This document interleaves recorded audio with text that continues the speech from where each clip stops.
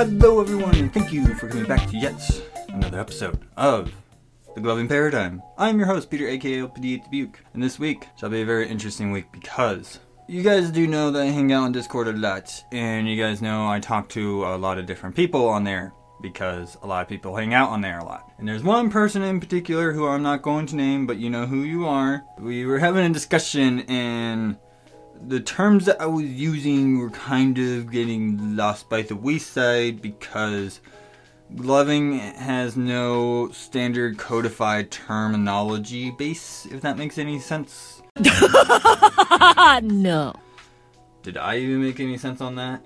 Nope, stop talking, go to jail. Oh, I don't know. Anyways, so what I'm going to be doing on this particular episode is pretty much covering the gloving terms that I have used so people can understand what the hell I'm talking about anytime I use any of these words, because people tend to not understand what I'm talking about when I use these words. Ugh, you're the worst. For some reason, I don't know. Anyways, so what is the objective here? The objective here is, of course, I need to clarify the things I'm talking about. That way everybody can be on the same page. And there's a lot of similar terms kind of been running around, and I kind of want to hope that with this, at least this first installment of gloving terms, that we can start to, unifiedly codify gloving in a much more cohesive manner. That way we all kind of know what we're talking about when we use these shorthand terms, because shorthand terms can mean anything to anybody in the gloving community. For crying out loud, this could be known as threading, and other people know this is, weaving. This could be a weave, or it can be a thread. That's what I'm going to try to do here, is try to clean up some of that, at least try to pay the way to start clearing it up, and hope to God that people actually start following along and actually start gravitating towards this method instead of just willy-nilly coming up with terms that could have been already defined in other ways by other members of the community. So, kind of hoping what I'm trying to do here is to clear that up. So, yes, as I was saying, we are trying to bring a more standard codified language when it comes to this and a structure. Recurring commonalities is something I also want to address as well. And of course, just helping with the digestibility of these terms helps. Like, here's the thing. I will be saying this for, who knows how long I've been saying this even on my podcast now, but everybody knows that I'm a huge Magic the Gathering fan, and they have a lot of keyword terms, as in terms that they have in the game that are shorthands for things that you can do in said game, such as flying, or first strike, or trample, or hexproof, or death touch, things like that. These are shorthand terms to explain mechanics within the game. And that's kind of the idea that I'm trying to do here, is that this isn't the first time, and this is not going to be the last time, that I will bring up these terms or do an episode about terms in gloving, so we try to get people to understand. At least, at the end of the day, if these terms do not stick to the wall, as my mom would put it, at least you guys will understand when I talk about it, because these are the terms that I use, and I'm going to continue using them. So if you want to understand me further, these are the terms you need to understand. What is okay, boomer? Thank you. If that makes any sense to you guys. So, hopefully it does. Okay. So, first things that we want to do is figure out what are the terms that I'm going to be using. So, like I said, this isn't going to be the last episode on this topic, because you done coughing and sneezing over there, buddy? See how he is? Anyways, I want to cover the terms that I use a lot, and I figure starting with the first term, which is mechanic. The main reason why I want to start with this one is because mechanic, by my definition, keyword there, my definition, is literally the method of action to accomplish a certain effect of a concept or an illusion or a behavior. This is literally the smallest term, in my opinion. Like, this is like the smallest scale term that I have when it comes to my gloving terms. And the reason why I use mechanic is because this is just your method of how to accomplish something. That's what I mean by mechanic. So when it comes to tutting, what are the things that we use to accomplish the effects of tutting? Well, we have tracing, we have hinging, we have pivoting. We have those kind of terms, right? And of course, you know, you even have like dance styles that are even considered mechanics, such as popping and locking, are technically mechanics within gloving because we pop and lock into the positions to pull off the effects of the concept or the illusion or the behavior. We know, we know, we know. So that's what I mean when it comes to these terms. When I use the term mechanic, is literally what is the method of action that you have to do to accomplish it. So if I'm right here, which my thumb is touching the knuckle in between my index finger and my thumb, and I want to move to the tip of my index finger, I need to trace that finger and bring it to that point. That's the term of mechanic. So hopefully you understand when I say mechanics or use these mechanics to help accomplish these effects or illusions or behaviors, that's what I mean. Okay? That is literally shorthand. The best way you're going to understand when it comes to the term mechanic is that if it's a verb or you can use it in a verbal tense setting, that's your mechanic. So I traced my finger, I hinged my hand, I pivot my arm. You see where I'm going with that? Hopefully people understand what I'm talking about because I like to say random things all the time. Stop it. Get some help. Sorry about that. Stuff your sorries in a sack. Okay, what other things that would you consider a mechanic? Well, I do consider finger rolls as a mechanic because you finger roll into something, you finger roll, you know, you can use it as a verb, so finger rolls is another one. Isolations is such an interesting mechanic because isolations can become its own concept in itself, just as finger rolls can. But isolations is another mechanic. You isolate a point, or you isolate a set of points to create an illusion of points, or illusion of movement. Another thing I would certainly say when it comes to helping people understand certain mechanics is I use a lot of outside sources. And the main reason why I use a lot of outside sources is kind of like helping people understand something that's already been established in our reality. So like when it came to the concepts of the grid, any mathematical term that uses a grid point or uses any form of geometry, that's where you're going to be able to use it because that's where it's applied. In math, it's applied on a grid. So using those terms and using those mechanics such as translations or rotations or reflections, things of that nature. 5 minutes later. It makes it a lot easier for people to understand me from an outside perspective. And yes, I understand that not everybody's going to remember every single mathematical term, but that's where I get the terms from, is from a high school level, okay? So it makes it a lot, again, it makes it a lot easier for people to ease themselves in by already using terminologies and things of that nature that's already been established to them to just apply it to gloving, okay? Okay. Now, I know a lot of people say that it's kind of crazy that you're trying to do that. Again, the method that I understood this from is basically what Constantine did with pagan holidays and Christianity. See how he is sometimes? You're such a baby. Oh, he needs some milk! Anyways, so if you recall, Constantine took pagan holidays and Christianity and melded them together in a way to help with the culture shock, to help people kind of adapt into Christianity without losing every form of identity that they had previously. That's the idea I'm going with. Now, am I saying that with my terminology and all these definitions, does it make it divine law? No. This is to open the door of discussion so we can actually codify this stuff, so we can actually get this to happen, if that makes any sense. I want to make this a lot easier for people to get into. Why would you do that? And the best way that we're going to do that if we define our terms and really help codify it. So that is literally the idea that I'm trying to do. So please keep that in mind. Now, there are other things I will certainly say as well in terms of mechanics. You also have pinching, stacking, and compressions. Those are mechanics. You are compressing to make up a form. You are pinching. I pinch to do the things. You know, things of that nature. Stacking, of course, you are stacking your hands or fingers, whatever the case may be. These are the terms I feel like fall under the mechanic term because these are methods of action, if that makes any sense to anyone. Swear to God, I hope people, please tell me if this makes sense to you. If it doesn't make any sense to you, please comment and let me know so I can help you understand.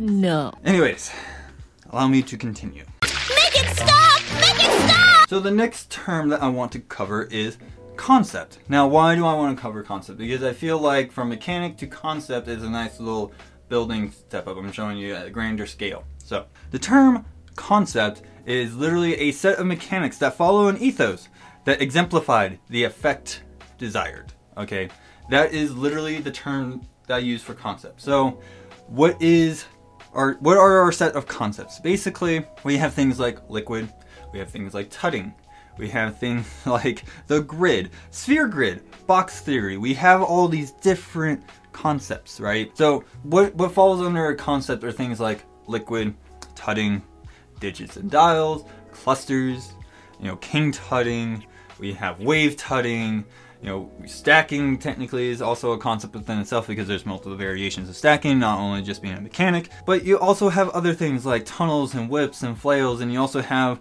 other concepts like the grid, sphere grid, which that'll be in a different episode. That actually does constitute its own episode, believe it or not. And you also have things like abstracting or box theory. These are what I consider concepts because they have set amount of mechanics to pull off the things that they do, right? So again, with tutting, you have tracing, hinging, pivoting, things of that nature, right? That is literally the mechanics that you use. That is the ethos that they follow. So one thing I definitely want to cover and kind of explain is that multiple concepts can be melded together. So you can use tutting and the grid at the same time. You can use liquid and the grid at the same time. You can use tutting and the sphere grid if you want to at the same time.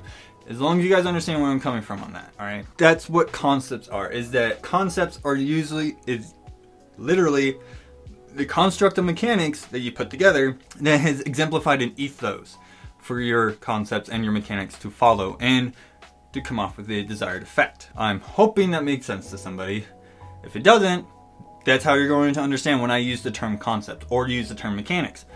That's how I define it, alright? My next term that I want to cover is known as behavior. Now, this is the one that I know a lot of people get very confused on, especially the specific person who knows what I'm talking about.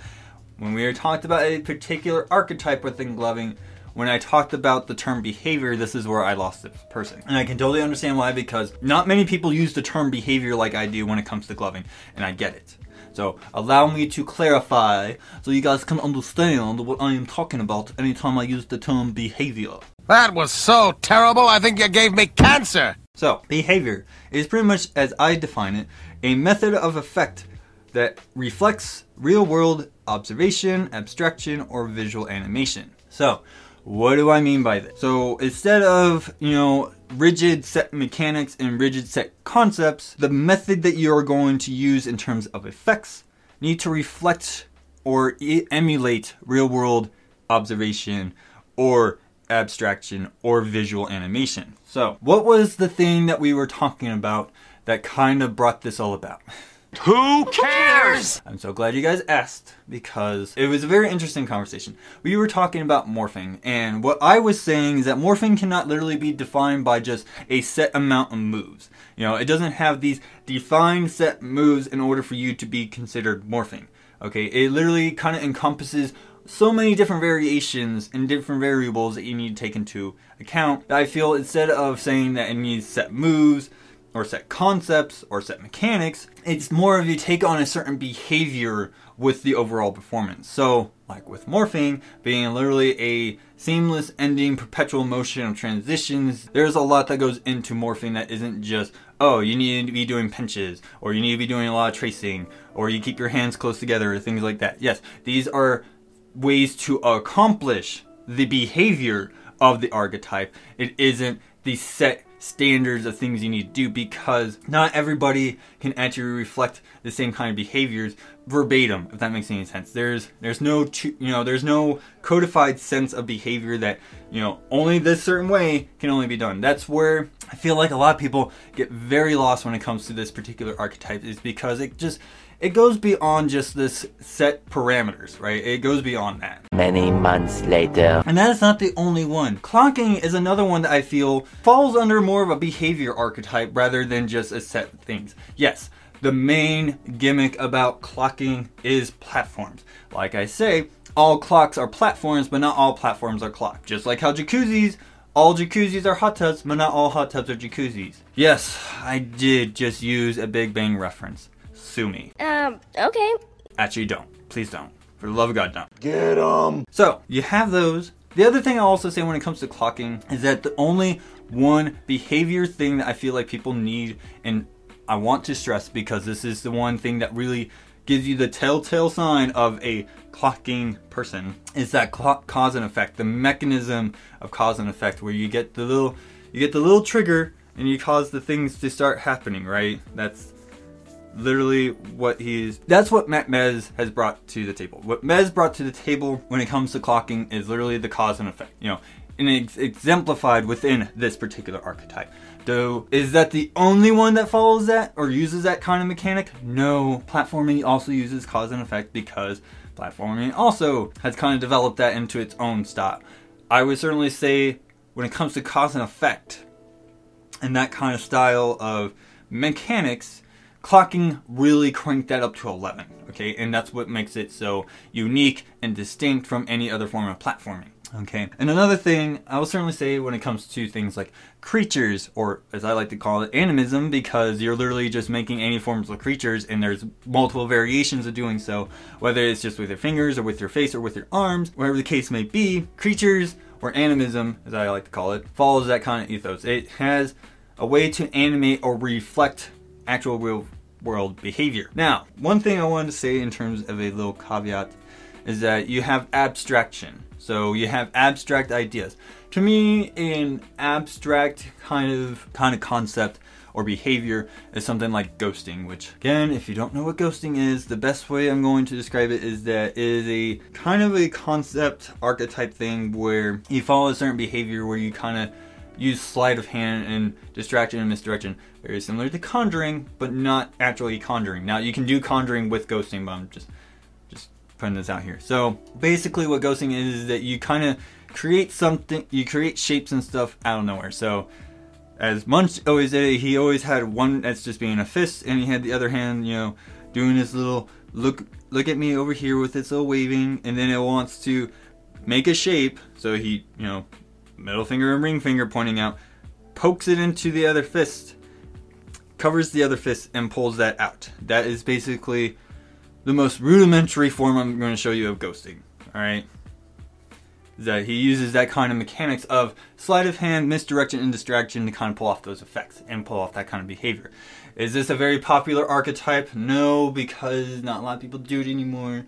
If there's anyone who still does it, please give me a shout out because I want to see it. That's just, I really like seeing ghosting. Ghosting was a very interesting archetype during the early 2010s. It was really popular around 2011 to 2012. I kind of want to see it back. If you guys actually want to see me do an episode on it, please let me know. So I'm going to just say, in terms of, gloving moves and learning the techniques of gloving, those are the terms that I'm going to use right now. I will expand on those in later episodes, but I'm just letting you know that is where I am right now, alright? The other ones I want to cover is things like, what I mean in terms of, like, the lights. So, for example, like, macro chip. A macro chip to me is any programmable micro light that has a fixated light bulb. So, for example, you have things like the new Apollos, you have the Spectras, you have the Ions, the Atoms, the Chroma Controls, the Element V2s, the Element V1s, so on and so forth. There's a bunch of them out on the market. Even aftermarket products have this kind of stuff. This is what I mean by macro chip, is because it literally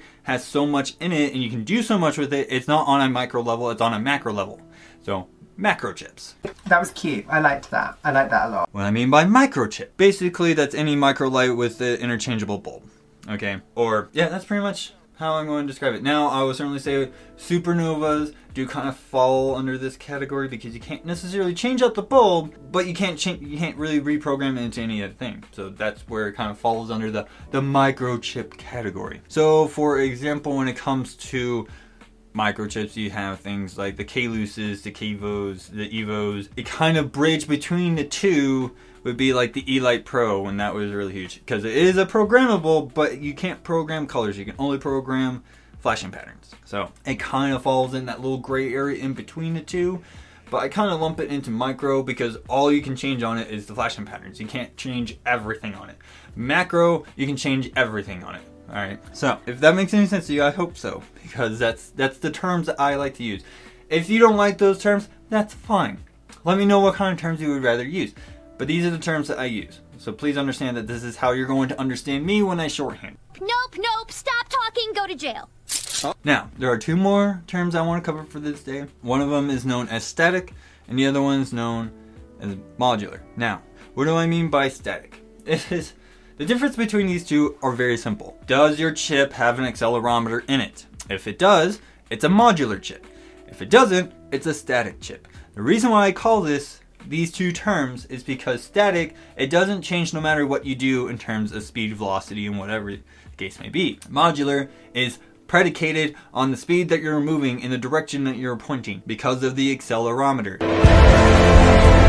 The prophecy is true. That's literally the differences between the two. If you have an accelerometer, you have a modular chip. If you don't, you have a static chip. Probably the cleanest, most clear-cut case in terms of my terms I probably have ever come up with. You're both just awful. I certainly hope so, because I really feel like I'm just sitting here with cricket sounds going on constantly. It gets lonely in here, you guys, I swear.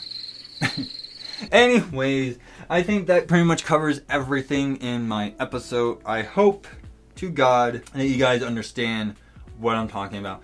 If you didn't understand what I was talking about previously in any of my previous episodes, you have now the terms, you have the definitions to understand what I'm talking about when you go check out those later episodes. This is why I choose to get C's. So, if you want to, go check them out. That did a pretty good job on them. I think so. But yes, that's pretty much all for my episode. Thank you so much for you guys watching / listening / however you're digesting this information from me. I really don't know how. Anyways, I really do hope you guys enjoy yourselves. I really hope you guys enjoy watching / listening to what I had to say. I know there's a lot of terms out there. I know there's a lot of different methods that people go about teaching. And I know a lot of people are going to say, the way that I go about it is the way that I go about it because it's worked for me. And that's totally fine. I'm not going to sit here and say, no, you have to follow the terms that I use in order for you to teach somebody. No. What I am doing is literally just showing you guys the definitions of the terms that I use and how I break it down to make it easier for people to understand me. So, if you have any questions that I did not cover in this episode, you have the various social media platforms you can hit me up at. I don't even think I need to go in through it anymore. You'll find them all in the links description. You'll find them at the end of the credits. You'll find them everywhere. I post them everywhere, like freaking crazy. Now, I was certainly say if you found this on Reddit and you clicked on the link, then you're going to find them in the description. Okay, they will be in the episode description. They're always there. Adios. You have my Facebook, I have an Instagram, I'm on Reddit. You can hit me up in those various places. I have my own Discord if you want to hit me up there. I'm also on the Worldwide Glover Discord chat all the time, so you can hit me up there as well. Adios. But alas, as my final piece, and I'm going to keep pushing on this because for crying out loud, it's there for a reason. But if you like the content that I do create, and you wish to help me create better content, you do have the opportunity to support me on Patreon. Adios. Adios. Guys! Class is over. I'm trying to get you to leave. Oh. Pick that up.